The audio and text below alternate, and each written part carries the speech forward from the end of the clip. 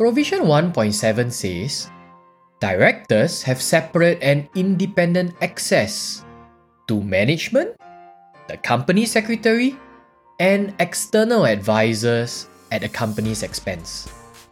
The appointment and removal of the company secretary is a decision of the board as a whole.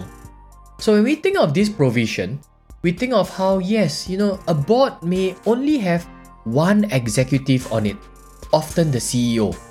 He thus represents management and sometimes may not give all the information that directors need. So Provision 1.7 allows for access to other management personnel, such as the COO or the CFO.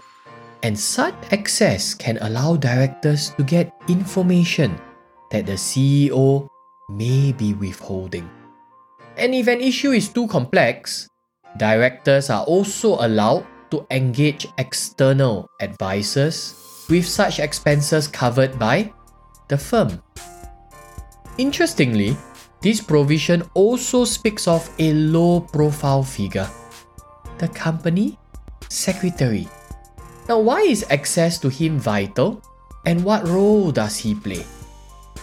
The company secretary's main role is to ensure the firm meets all its regulatory obligations in the areas of reporting, governance, and board process.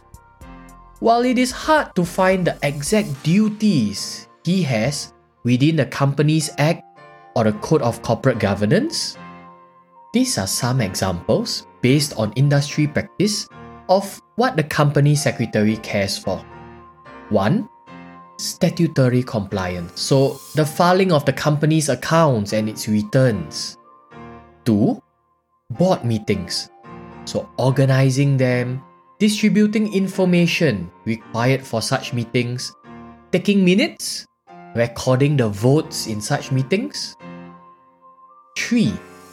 The annual general meeting, so ensuring that the annual general meeting with shareholders is arranged and compliant with the procedures set out in the Companies Act.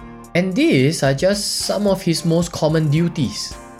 As can be seen, the secretary plays a vital regulatory role.